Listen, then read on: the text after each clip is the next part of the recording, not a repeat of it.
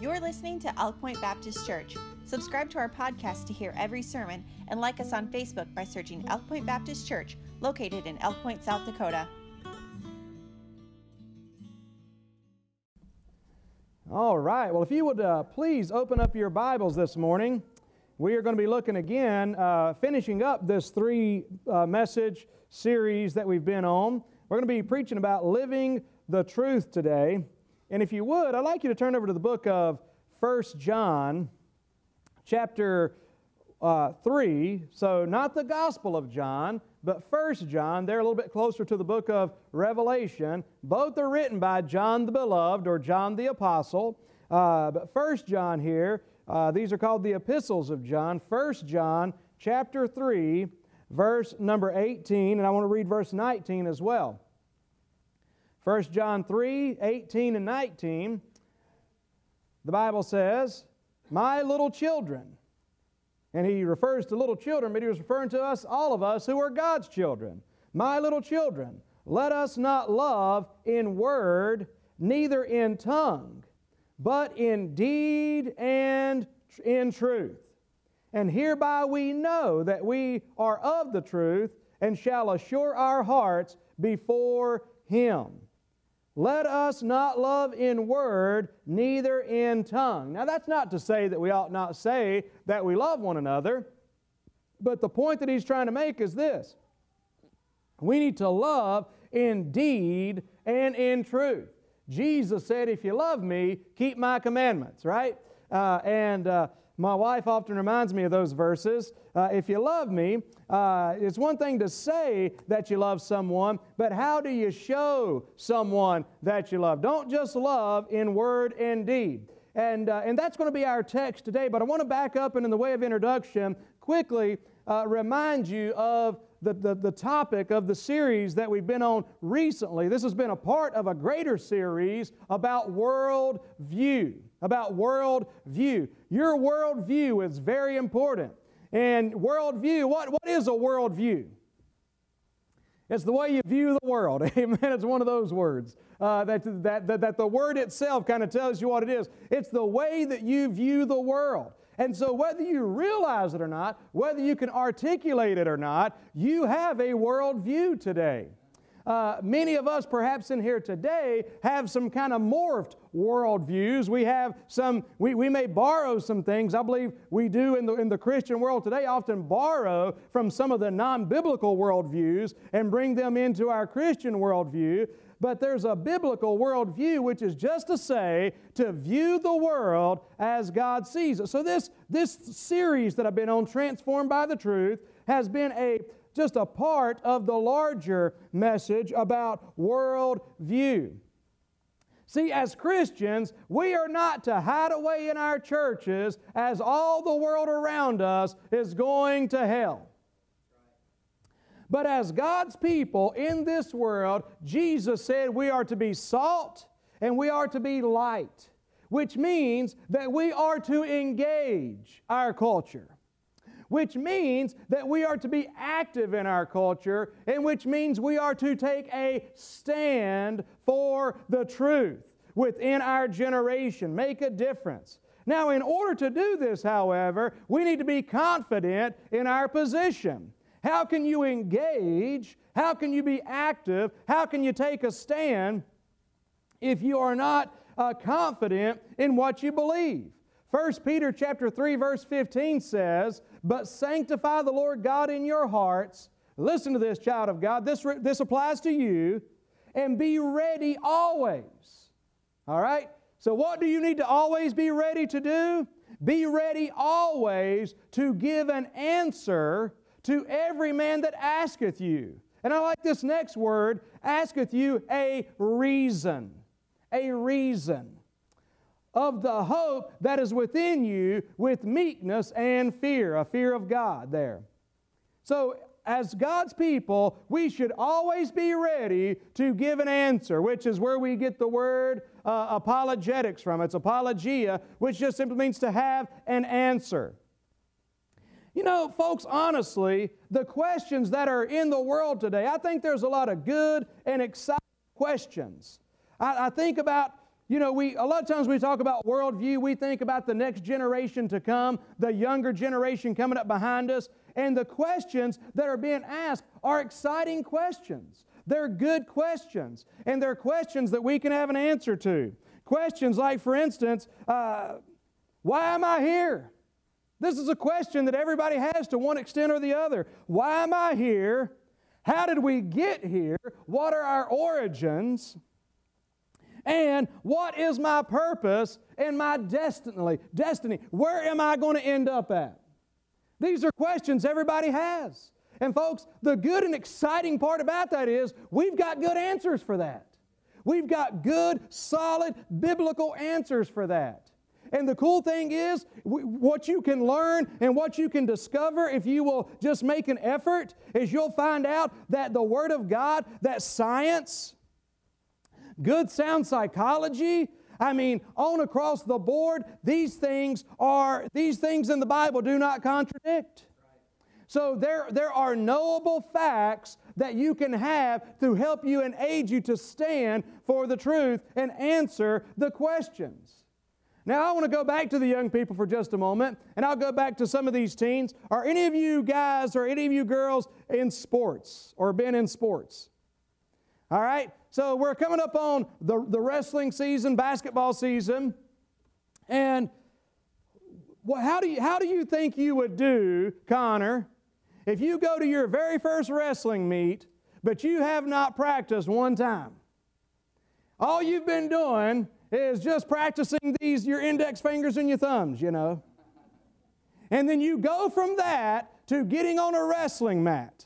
How do you think that match is going to go? He's cocky, so he's probably going to say, I'll whoop him, amen, I'll pin him.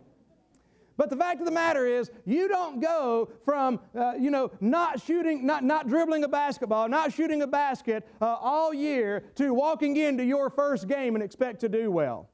And the reason I'm using that as an example is young folks, as well as the old folks, but especially you young folks, you are going to have to answer these questions. I'm telling you right now, there is a game, so to speak, that you will be entering into a place that as a Christian, you will need to be able to take a stand and give a position, a reasonable position for what you believe. So here's my next question. Are you practicing? Are you learning? And as parents, are we teaching them? And by the way, parents, students alike, there's good resources that I can help put in your hands. You don't have to just know it all. I can help instruct you and guide you towards some things to where you can begin to get a good foundation and be able to give a good answer for the things that you believe. Because you will have to answer these questions. So everyone, again, has these questions. Biblical Christianity absolutely has the answers. The question, again, is do you know the answers? There are two things that are all too common to Christians today. One of them is ignorance.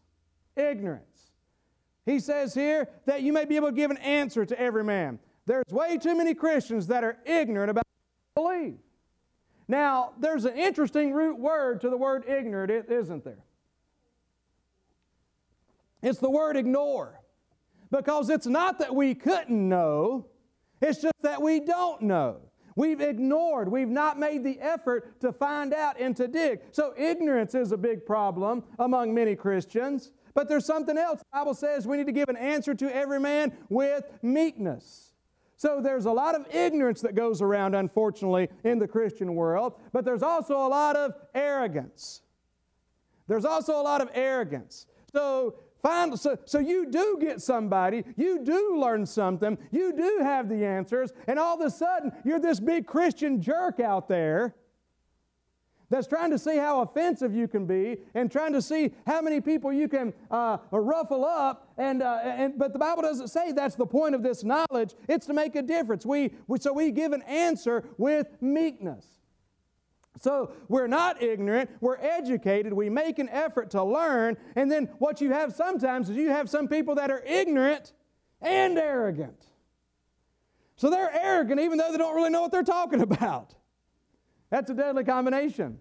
But so that's kind of the backdrop for the message that I'm trying to give to you today. Folks, we can make a difference in the 21st century. No matter who's in the White House, no matter who's in the state capitol building, no matter what, folks, we can make a difference in the 21st century. And but in order to do so, folks, man, listen, by God's grace, I believe that we can stop the tide of these opposing worldviews, the views of materialism and humanism, but we must first know the truth. And that was the first message that we preached. Know the truth, John 8:32. And you shall know the truth, and the truth shall make you free. When we know the truth and why we believe it ourselves, we can then offer to others a faith that appeals to both the heart and the mind. I said this, I believe, last week, but you do not have to, praise God, leave your brain or check your brain at the door when you come into church. You do not have to check your brain when you go to read the Word of God. Folks, we have something that appeals to the mind as well as the heart. Know the truth. So number one, know the truth. Number two, be the truth. This is truth in action. This was last week's message. We preached about the mirror of transformation. Simply knowing what we believe and why we believe it isn't enough within itself. Now that's where we got to start. But that in and of itself is not enough. Know what we believe, know why we believe it. But folks, the truth that we believe must also become the very core of who we really are. It's not just about knowing facts, people. It's about living a life. It's about who we are. Be the truth. There should not be a large gap between what you know and how you live. There shouldn't be a large gap between what you know and how you live. We should read the Bible this way: head, heart, hands. That's what we talked about last week. We get it in our head. Do I understand this? What is this saying to me? We then get it in our hearts. We get in our head to our hearts. Okay, Lord, how do I compare to this? Help my life now to do this, which leads to hands. Head, heart, hands. We read the Word, we learn it, we understand what we believe, why we believe it, but then it becomes a part of how we live our lives. And the Bible says in James 1:23 that we should be doers of the Word and not just hearers of the Word. And then we closed with the real practical instruction there on how we can be transformed and how we can be the truth, so to speak. When it comes to God's Word, number one, you ready for this one? You can write these down if you want to. Be good to remember. Number one, the way we can be the truth is that we've got to read it. We've got to read it. We've got to get into the Word. And when the Bible says there in the book of James how that when we look into the perfect law of liberty, that word look means to gaze. It actually means to stoop down and really take a good close look. That's what the word looking there means. I mean, it means to look. That's how we're to read the Word of God. I'm all for this. I mentioned this last week. I've got the Bible on a lot when I'm around, just playing. I play the Scriptures, and I catch a lot that way. And it's a powerful thing to do. I encourage it strongly. But that cannot be the only way I'm in my Bible. Because reading it and having it on in the background is not gazing upon it. And so we need to take some time to gaze upon it.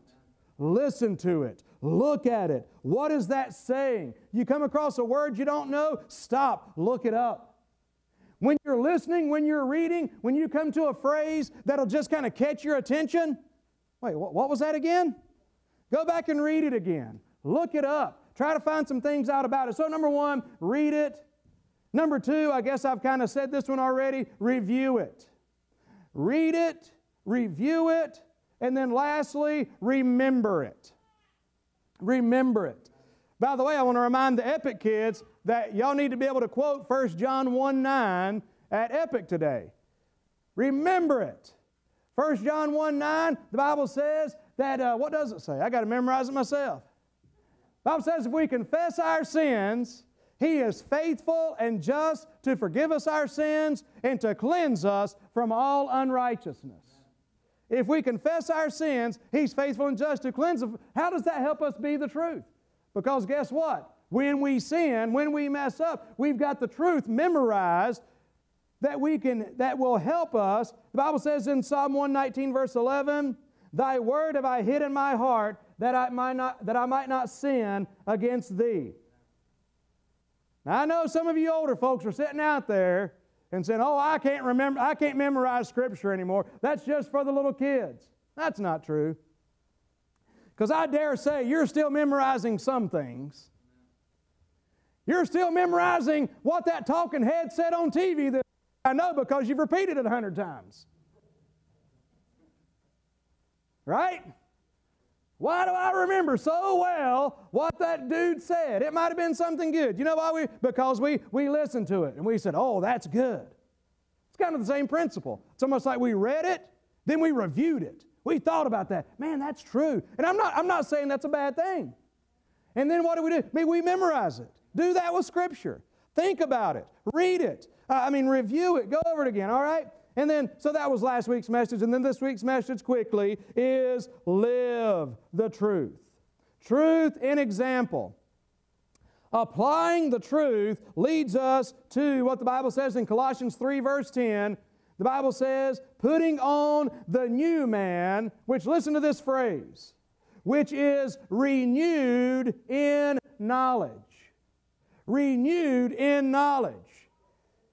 I've quoted this verse a couple times throughout the course of this series, how that the Bible says, be not conformed to this world, Romans 12:2, but be ye transformed by the renewing of your mind, that you may prove what is that good, acceptable, and the perfect will of God.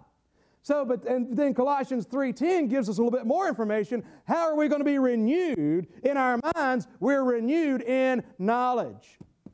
Truth. Getting the Word of God, getting the truth inside of us. So the Bible says, which is renewed in knowledge after the image of Him that created us, Colossians 3:10.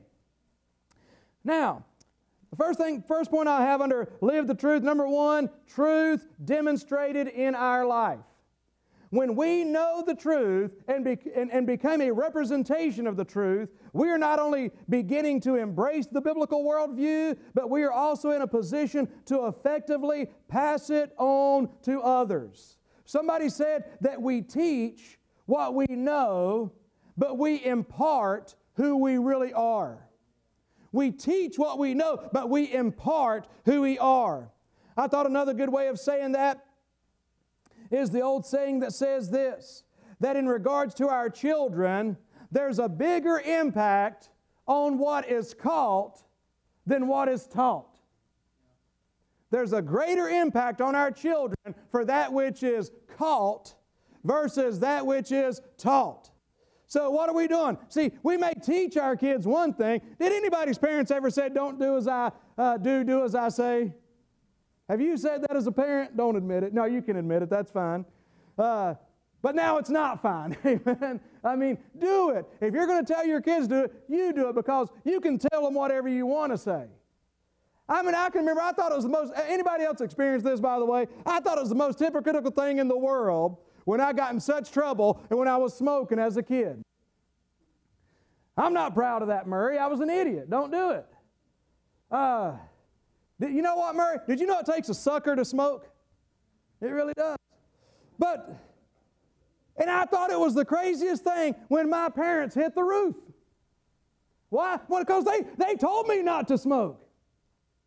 But my gosh, I grew up in smoke. All kinds of smoke, by the way, around me. That's how and then I always thought, man, what did they expect? What did they expect? But so kids often learn more from what is taught than what's taught. In other words, we teach what we know, we impart who we are. Knowing and being the truth, we will become a living representation. Now, you get that? The message I'm trying to get across to you, the bottom line is simply this. Number one, I ought to start with this. I'm preaching today to people who already know Christ as their Savior. Because if you've not come to Christ, if you've not repented and turned to Christ today, that's what you need to do. See, it goes back to the same principle, however. The Bible says how that there's one thing to know the truth. It's not just hearing the truth, it's obeying the truth. It does you no good if you're here today if you say, oh yes, of course I believe Jesus died. Of course I believe Jesus rose again. Of course I believe all those things. I believe He was virgin born right down the line. Well, that's great. But do you know who else believes that? The devil believes that. It's not doing him any good, is it? Because not only is he not doing anything about it, he couldn't do anything about it, but you can. So it's one thing for you to say, oh, I know Jesus died on the cross. I know He rose again. I believe that. But that's not the kind of belief the Bible's talking about. The Bible's talking about this kind of belief from your heart.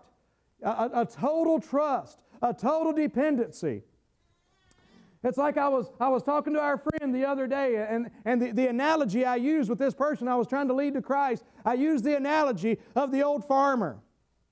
The old rancher, he was out riding his horse just across his property out in central South Dakota and a little bit out west. And man, he was riding it along one of these huge cut banks. I mean, just to where it fell, and it was a great drop. And there was a rattlesnake come across. His horse bucked him off.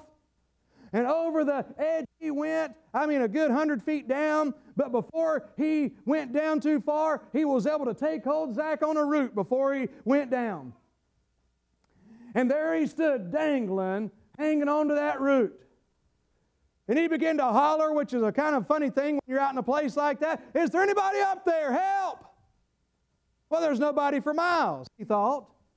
Until all of a sudden he heard a voice say, yes, it's me. I'm God. And if you let go, I'll save you. Just let go of that root and I'll save you. The rancher thinks for about a second, and then he says, is there anybody else up there? That's kind of how we are sometimes. See, you're holding on to whatever it is you're holding on to. And you can use whatever excuse you want to use. But I'm telling you right now, you just need to let go of all that. And you need to humble your heart before God, and you just need to come to Him and say, dear God, forgive me of my sins. I'm turning my heart and my life to You. You need to experience the transforming power of the gospel. The Christian life is not a do-better kind of life. Them boys are laughing at me, spitting and sputtering like a Chevy, amen? But listen, the Christian life, it's not an imitation. The Christian life is a transformation. The Christian life, it starts with you hearing the gospel and realizing for the first time that the reason Jesus died is for your sins. You have sinned, haven't you? And the Bible says the wages of sin is death, but the gift of God is eternal life through Jesus Christ our Lord. Acknowledging that there's a gift is one thing, but receiving that gift is something else altogether. So if you've never accepted and received the gift that He offers to you, what I'm asking you to do today, before you can deal with any of these other things I'm telling you, is to right where you are, to bow in your heart and in your head, and to say to the Lord, dear God, I confess to You right now that I'm a sinner. I pray that You will forgive me of my sins. Come into my heart, my life, be my Lord and Savior. Save me, Lord. Will You be willing to turn to Him today? See, because the Bible says, with the heart man believeth unto righteousness, but with the mouth confession is made unto salvation. But you believe in your heart, and then from your heart you cry out and ask Him. So the point I'm making with that also is this: saying the words are of little value if you can't say it from your heart. And you may say, well, preacher, there's a lot of things I don't really understand.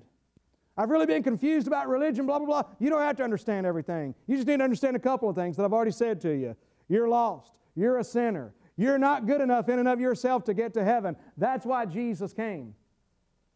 And be willing to humbly come to Him with empty hands and a humbled heart and say, God, I don't have anything to offer You but my sin. And that's where you can see a true transformation. See, there's people that come to church and they'll say, oh, it feels good to come to church. And it does. But it's doing you no good if you don't get saved. I mean, it's like, and being a part of a church doesn't get somebody to heaven. You must know Christ as Savior. So, in order for this truth to be understood and take place in your life, you first need to have the change of what it means to be saved. And I beg you today, don't leave today. I encourage you not even to leave today. Definitely don't lay your head down tonight until you know with absolute certainty, 100% certainty, 100% certainty that you have accepted Christ as your Savior. If you haven't done that, you need to do that today. And then, for those that have done that, we can demonstrate God's truth in our life. Psalm 78 gives a good example. Psalm 78 speaks about the importance of passing down the truth to the next generation. And here's what Psalm 78 verse 4 says. We will not hide them from their children, showing to the generation to come the praises of the Lord and His strength and His wonderful works that He hath done. For He established a testimony in Jacob and appointed a law in Israel, which He commanded our fathers, that they should make them known to their children. So pass it down to the next generation. And here's what He goes on to say. That the generation to come might know them. Know what? The truth, the things that God has done. Even the children which should be born, who should arise and declare them to their children, that they might set their hope in God and not forget the works of God, but to keep His commandments. So that's God saying that's important, that we transfer it to the next generation, that they might know God. And you know, God's will, I've said this for years, judging from the Bible. Number one, I want to see my children know Christ, walking and living in the truth. More than anything, I want to see them to have a heart for God. I mean, listen, I want them to do well in this life and to be successful in this life. But I'm telling you what, if they know Christ, that's the main thing. Amen? I don't care about too much. I care after that, but understand me, that's the main thing. Know Christ, love Christ, living for Christ. But you know what my goal is to really see? Success is when they're instilling that in their children. That's when I can maybe say, man, thank you, Lord. You've helped me have some success. When I see my kids instilling it in their kids. That's my goal. That's God's goal for all of us and each of us. But Psalm 78 also speaks about the failure. So we talk about knowing the truth, being the truth, but now living the truth. It speaks about the failure of the fathers. He says this is what you need to do, because he goes on to say, and might not be as their fathers, a stubborn and rebellious generation, a generation that set not their heart aright, and whose spirit was not steadfast with God. This is the verse that caught me this morning. The children of Ephraim, being armed and carrying bows, turned back in the day of battle. They kept not the covenant of God, and they refused to walk in His law. See, it wasn't that these people did not know the truth. It's that these people refused to live the truth. It is a great step to know the truth, to be able to recite the truth. But these guys could do that much, but they didn't live the truth. See, the Bible didn't say they didn't know it. It says they were rebellious to it. It says they were stubborn and rebellious. You read the word stiff-necked oftentimes in the Bible to characterize that stubbornness. You ever had that, Zach, with the horse? You've ever had a stiff-necked horse? When you're trying to get that horse to do one thing, and what does he do? Stiffens that neck. Nope, I don't want to stop. I don't want to do this. I don't want to go this direction. They stiffen that neck. And they've just got that bit, and you're just trying to the goal is that you just gently lead them, right? That's all it is. But those horses will get that stiff neck, and that's how God wants to lead us. He just wants to gently lead us. But if we're not careful, we'll be rebellious to the Word of God, and we can be stubborn concerning the Word of God, stiffening that neck. God's trying to lead us, but we do that neck another way. And so that's what they did. But this got me. So they were rebellious and stubborn, but also they failed to appropriate the word of God in their lives. The Bible says the children of Ephraim were armed with bows and arrows. They were a mighty army. And so here's this army marching into battle. And if you're viewing this, you are in awe seeing this great army marching into battle, because you say, man, defeat looks virtually impossible. Look at them go. They're all armed. They're all men of war. Then all of a sudden you're amazed, because what happens? You're amazed because you see somebody off the front line start to back up a little bit. Next thing you know, they make a full turn and start running the other way. And you're thinking to yourself, what are you doing? You have the advantage. You have the weaponry. You have the training. Victory is right before you. And if that does not describe every child of God ever, I don't know what does. There is not a child of God. There's not a church that doesn't describe. Armed. Having the advantage. The victory is just right within grasp. But they turned tail and ran. And I'm telling you what, by God's grace, help us never to do that. Help us to stand in the face of whatever adversity we may have to stand in by the grace of Almighty God. But that's what they did. See, it wasn't that they didn't know the truth. It's that they failed to appropriate the truth. That's the biggest problem with a lot of people. You're not trying to be rebellious. You just hadn't figured out how to apply it to your life. Ask God, how can I apply this to my life? Get involved in as much good, solid teaching. Be in Sunday school if you can. Be in Wednesday night. I mean, man, if you got a question on some other scripture, ask somebody in the church that you feel like is knowledgeable. Hey, I'm reading this passage over here, and I got some questions about it. Could we get together and have a little Bible study? There's a lot of people in this church, I believe, that'd be willing to do that. And I would be willing to do that. I mean, in other words, to help you to appropriate. Because it's almost like these men were going into battle. They had the bows, they had the arrows, they had it all, except the know-how of how to use it. And that's how we are as soldiers way too many times. You are a soldier of Christ, but are you using the weaponry that God's given you?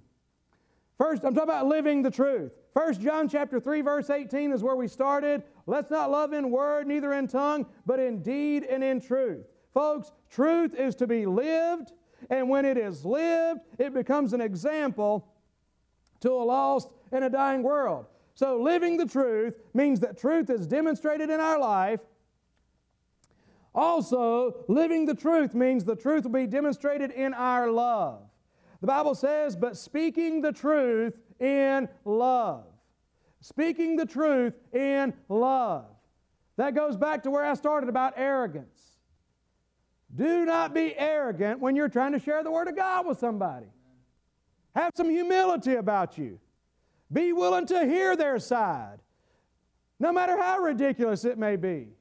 Now, there's a time when Paul and Elijah and John the Baptist and different ones mocked those around them, but it doesn't need to be an all-the-time thing.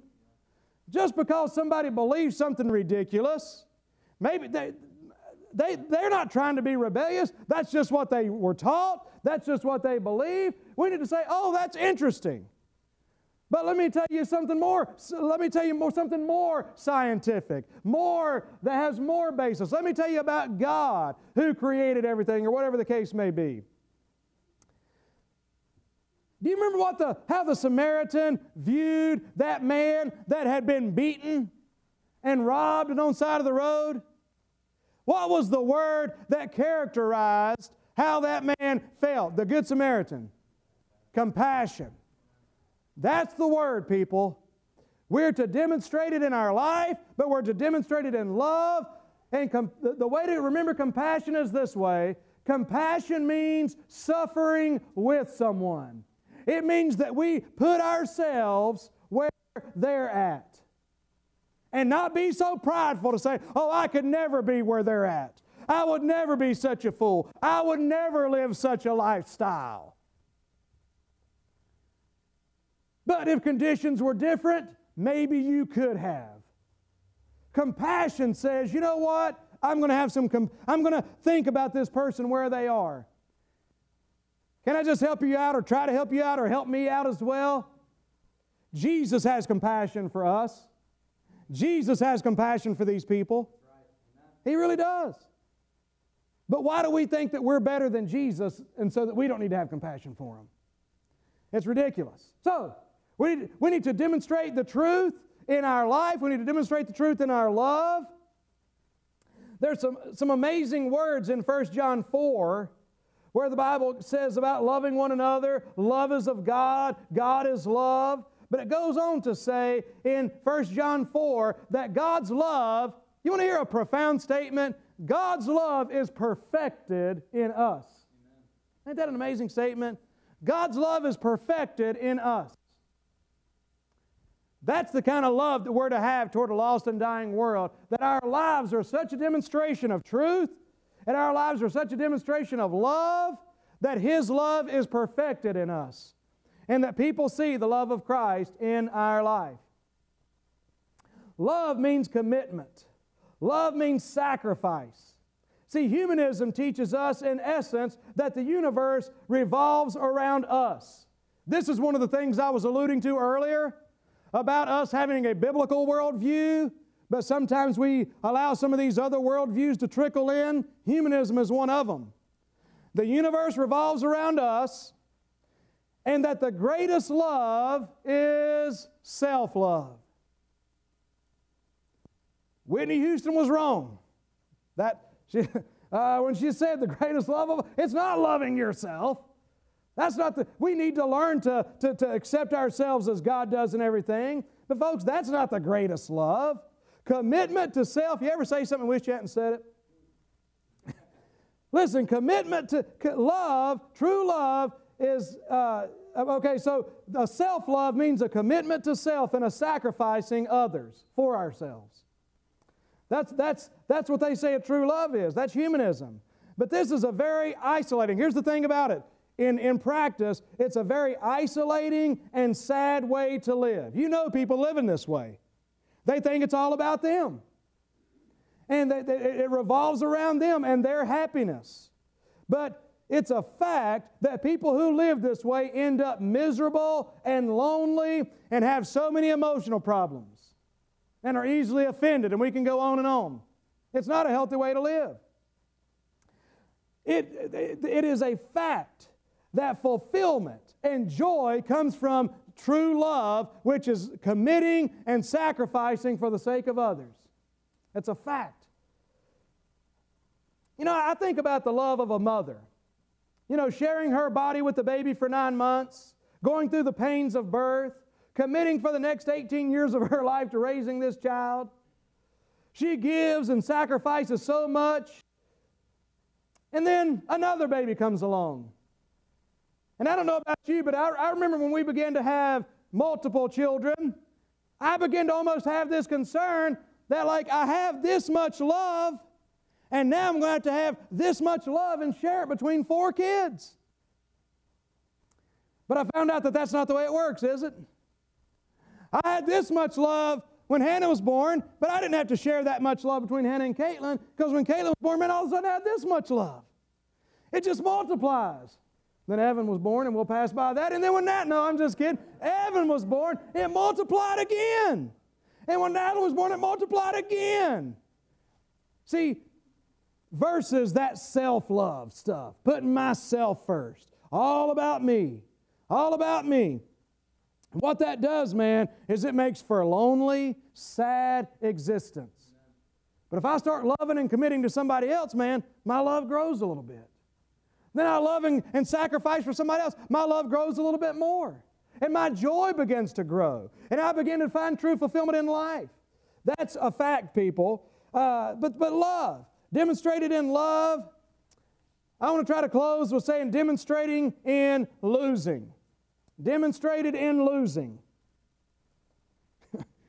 How many of you like to lose? I don't like to lose, but I use that word losing because truth can be demonstrated in losing. And here's the reason I say that. I told you that you ready, kids? Epic? Here it is. You got to listen now. 1 John 1:9. If we confess our sins, He's faithful and just to forgive us our sins and to cleanse us from all unrighteousness. Why is that verse in the Bible? Because we sin. That's the point of the failure in truth in failure, demonstrating truth in losing. Believe it or not, part of living the truth is failing. You say, I don't want to fail. I don't either. But let me ask you this question. Do you? Do you sin? Do you come short of the glory of God? You do, and I do too. See, because if you're not careful, when a message like this is preached, oh, you need to know the truth. Know what you believe, know why you believe. You need to live the truth. You need to be the truth. You're sitting there thinking, preacher, you don't know me. I can't retain anything. I can't get it right. I mess up over and over again. And if you're not careful, you will dismiss yourself from the instruction I'm trying to give you right now. But to do so is folly. Because if you look around you today, you look to your left, you look to your right, you look all around, you're going to see a bunch of people that, you know what, cannot do it on their own. You're going to see a bunch of people that fail. But you're not going to see failures. You know why? Because you're not a failure till you quit. Amen? See, when we fail, it's a testimony. Why? Because when we realize that we've offended and seek forgiveness, we are being sensitive to the convicting power of the Holy Spirit of God. We can be a model of a person who sincerely desires to be conformed to the image of Christ. Those around us need to see us fail and humbly seek forgiveness. I'm not encouraging you to fail. Understand that. I'm just saying that when we do sin, when we do make mistakes, we need to be honest about it. We need to admit it. And we need to seek forgiveness. See, the whole pretending to be a super saint routine isn't helping anyone and isn't glorifying God. These preachers that told me, don't ever admit that you've done anything wrong. Don't ever confess to coming short. Your people will think less of you. Nah, man, because what happens is when people come in here and we're all trying to act like a bunch of super saints, and we ought to be living, and I want to be a super saint, amen? I want to be a super Nakia, amen, an overcomer, amen, more than an overcomer in Christ. But the fact of the matter is, we need to be able to say, you know what, I failed too. Somebody comes and says, man, I'm having trouble in this area of my life. Man, I know what it is like because I've had that trouble too. Or I'm having that trouble too. Pray for me. Because you know what that does? That helps people. So if you feel like, man, there's no way I can live up to this, there isn't a way that you can live up to it in your own strength. But remember, we can do all things through Christ. And you need to say it to yourself, I can do all things through Christ, which strengtheneth me. I can know the truth. I can be the truth. I can live the truth. You know why? Because that's the will of God in Christ Jesus concerning you. You can through Christ. But when you don't, admit it. Humble yourself before God. Truth, listen, demonstrated in losing, truth demonstrated in lasting. Don't give up. Amen. Let's all stand and we'll be dismissed. I appreciate your patience today. Living the truth, knowing the truth, being the truth, and living the truth.